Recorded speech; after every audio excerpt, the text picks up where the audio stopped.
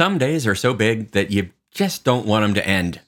That's true in the church, too. In fact, we have a tradition in the church that, well, certain feast days are so big that we just want to keep feasting. We just can't get enough in one day. And so we extend those feast days, often for 8 days. And we call those 8-day celebrations an octave. Same way we get 8 musical notes and an octave for a scale. 8. Octagon, 8. So we got 2 of those feast days left in the modern calendar, Christmas and Easter. And probably all of us would realize, yeah, those are pretty big days. It makes sense that we would want to extend them and celebrate them for 8 more days.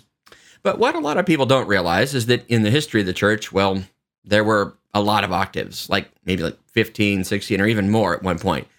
And as you might imagine, if you celebrated that many feast days for 8 days, well, there's just not a whole lot of ordinary days left over. You're always in an octave of something. So the church got rid of a lot of those octaves.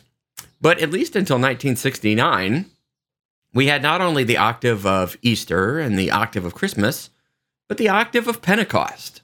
Yeah, that time in which we are right now. We just celebrated Pentecost this last Sunday.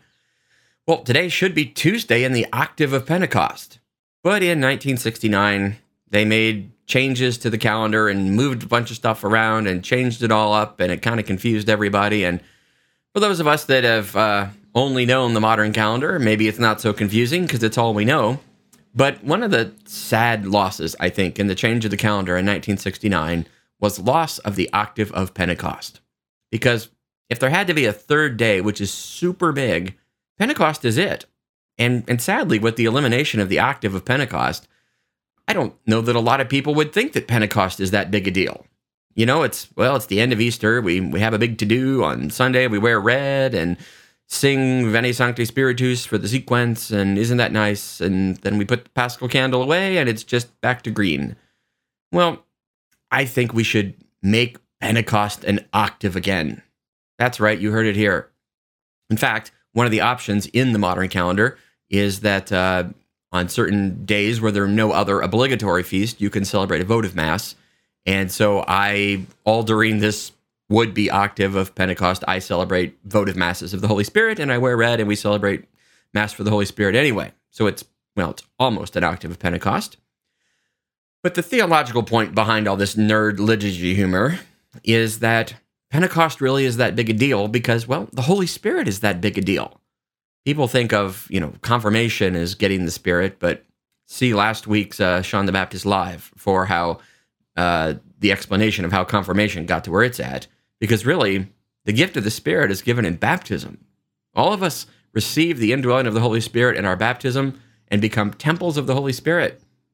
You have God living in you every day, at every moment. Now, of course, that's strengthened by the sacramental presence of the Eucharist, but that only lasts for however long the accident of bread would stay in our body. So, I don't know, maybe 10, 15 minutes.